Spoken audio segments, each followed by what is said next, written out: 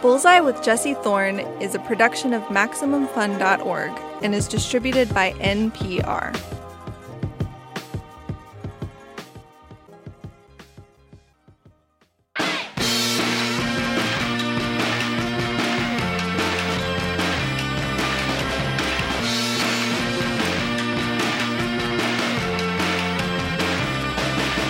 It's Bullseye. I'm Jesse Thorne. Time now for a segment we call The Song That Changed My Life. A chance for musicians and artists to tell us about the music that made them who they are. And today, we've got Todd Rundgren.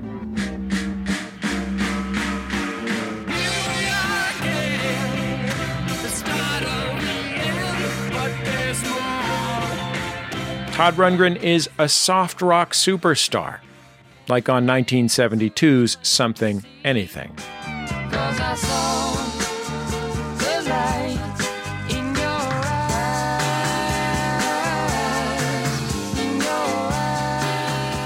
And the man is a fun pop singer, too. We all like bang on the drum all day, right?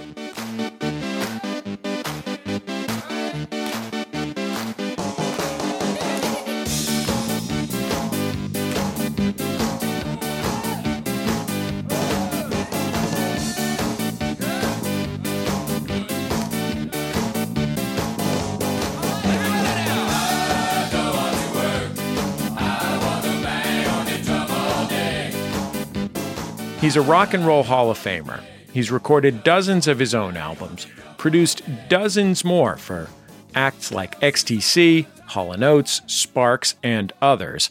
At 74 years old, he's still doing it all. He just released a live album called The Individualist, A True Star, Live.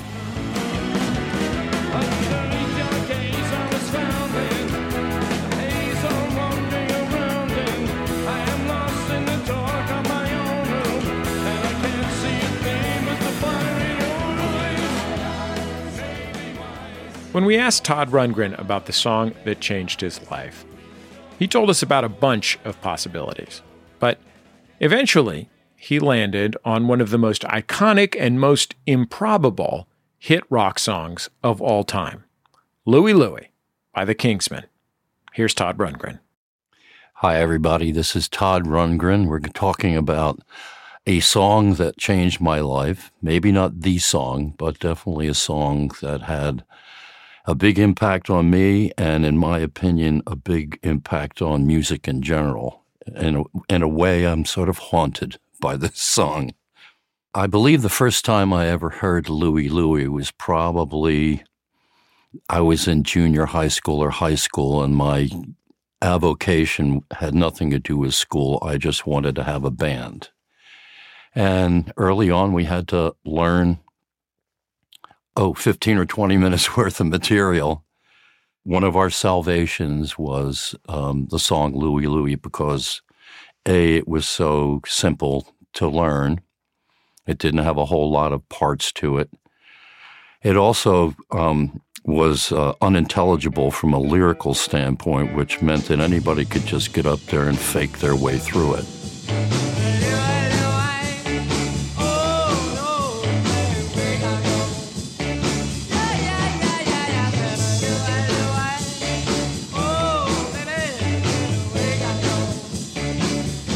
I have heard rumors that there are certain songs, Louie Louie being amongst them, in which the unintelligibleness of the lyrics suggests that something lewd might be afoot, and parents would make demands to actually find out what it was, and law enforcement was often involved, but it kind of goes with that conservative kind of thinking that you don't want your kids to know anything you don't already know. And as a matter of fact, in our adolescent years, if a song came out and you couldn't understand the words, you assumed that they were dirty, and it made you even more interested in the song.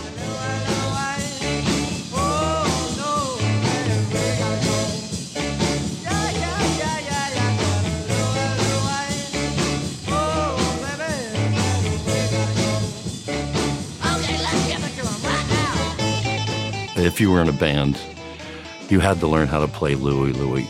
And at the time, I didn't realize how seminal it was in terms of rock music in general. That particular pattern of Louie, dot, dot, dot, dot, dot, dot, dot, dot, dot, dot, that would years and years later appear in, if not a few, maybe dozens of pop songs that became hugely popular.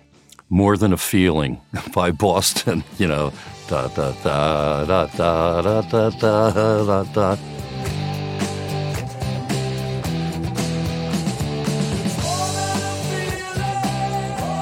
Few little changes in the chord, but that same kind of bop bop bop bop bop thing, you know. Smells Like Teen Spirit by Nirvana.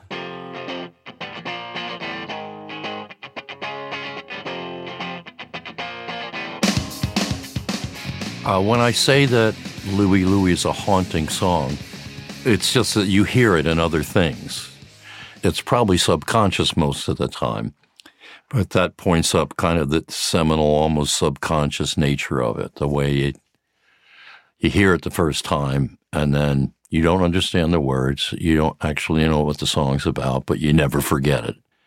As the years go by, you realize that it's stuck in a lot of people's heads.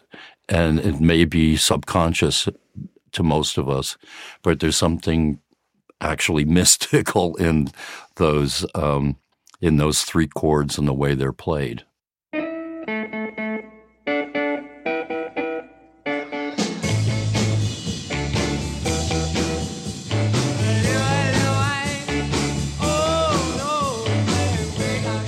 My humble opinion is that Louie Louie is kind of one of the seminal songs of what we've come to know as jock rock or frat rock, a kind of song that men mostly like to sing, and mostly like to sing when they're drunk. It doesn't have the same effect on them when they're sober, but when they're drunk, they can't help themselves. You know, I've seen it happen in other contexts, like if you've ever been to Oktoberfest in Munich, you know, you would think it would be nothing but polka music. No, but the audience sings the loudest and gets up on their feet the most for a song like Country Roads, Take Me Home. Country Road. You know, because of that one note, where I belong. Everyone wants to yell that thing out. I belong, West Virginia. And I think that, you know, Louie Louie has that certain quality about it.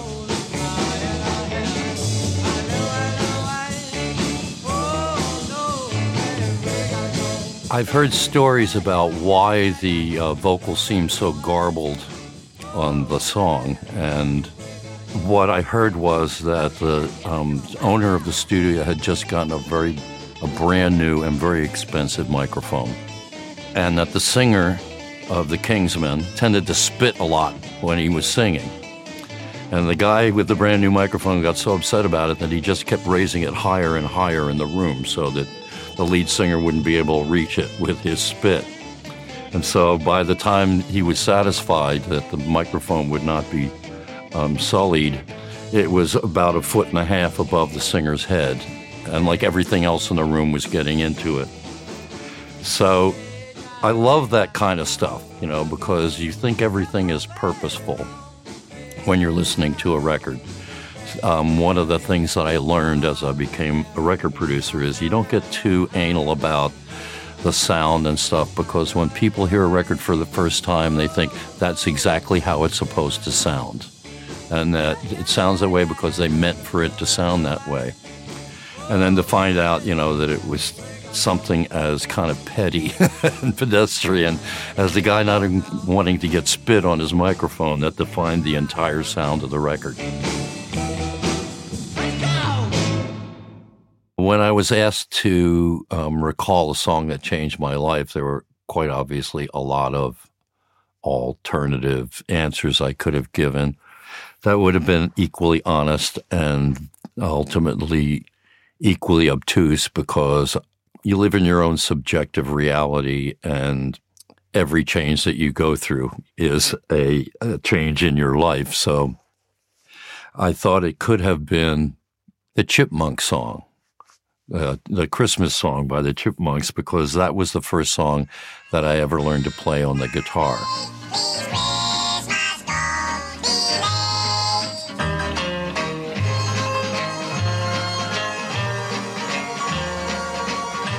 I was like maybe six or 7 years old. I couldn't play any chords. The guitar was a really cheap sort of acoustic knockoff, and I not only didn't get to the chord part in the few lessons I took, but also my hands were not strong enough to play a whole chord, so I would pick out melodies, and the very first one that I picked out was the Christmas song by the Chipmunks, and I think the next one that I picked out, although I believe it was the reason why I pressured my parents into getting me a guitar, it was the Ventures' Walk, Don't Run.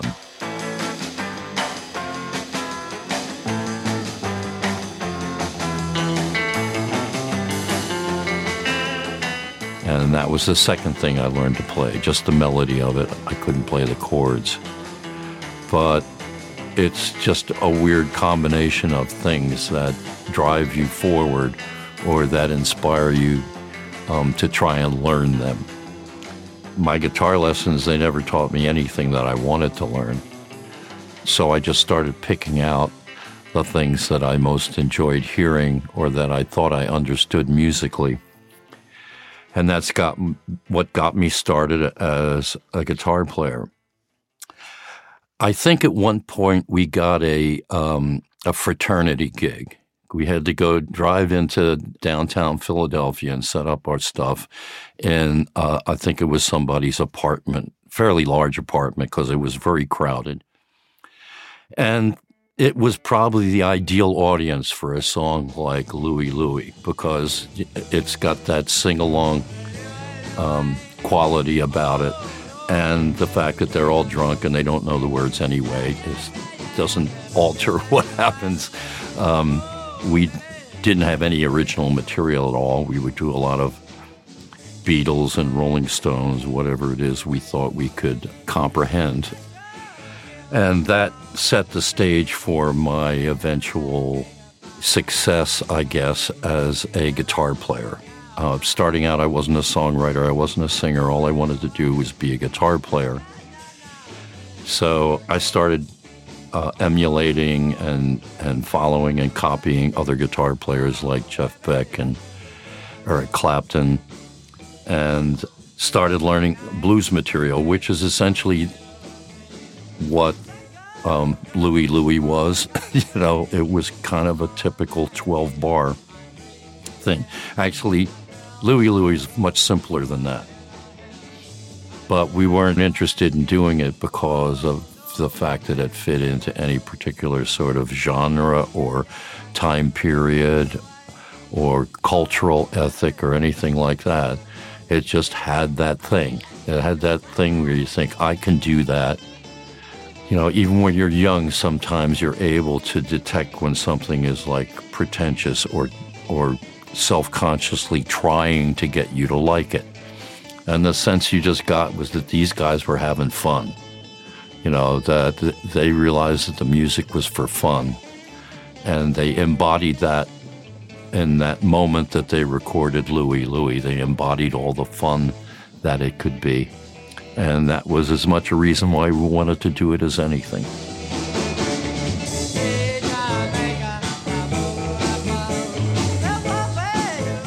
Todd Rundgren on the song that changed his life, Louie Louie by the Kingsmen. Todd's new album is called The Individualist, A True Star Live, and it's available to buy or stream right now. And hey, how about this?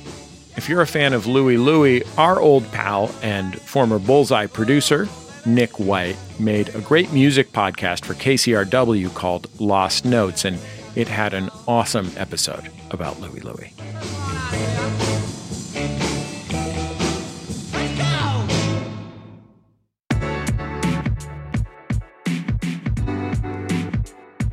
That's the end of another episode of Bullseye. Bullseye is created from the homes of me and the staff of Maximum Fun in and around greater Los Angeles, California. Here at my house, I have decided that playing Skyrim is self-care. The show is produced by Speaking Into Microphones. Our senior producer is Kevin Ferguson. Our producers are Jesus Ambrosio and Richard Roby.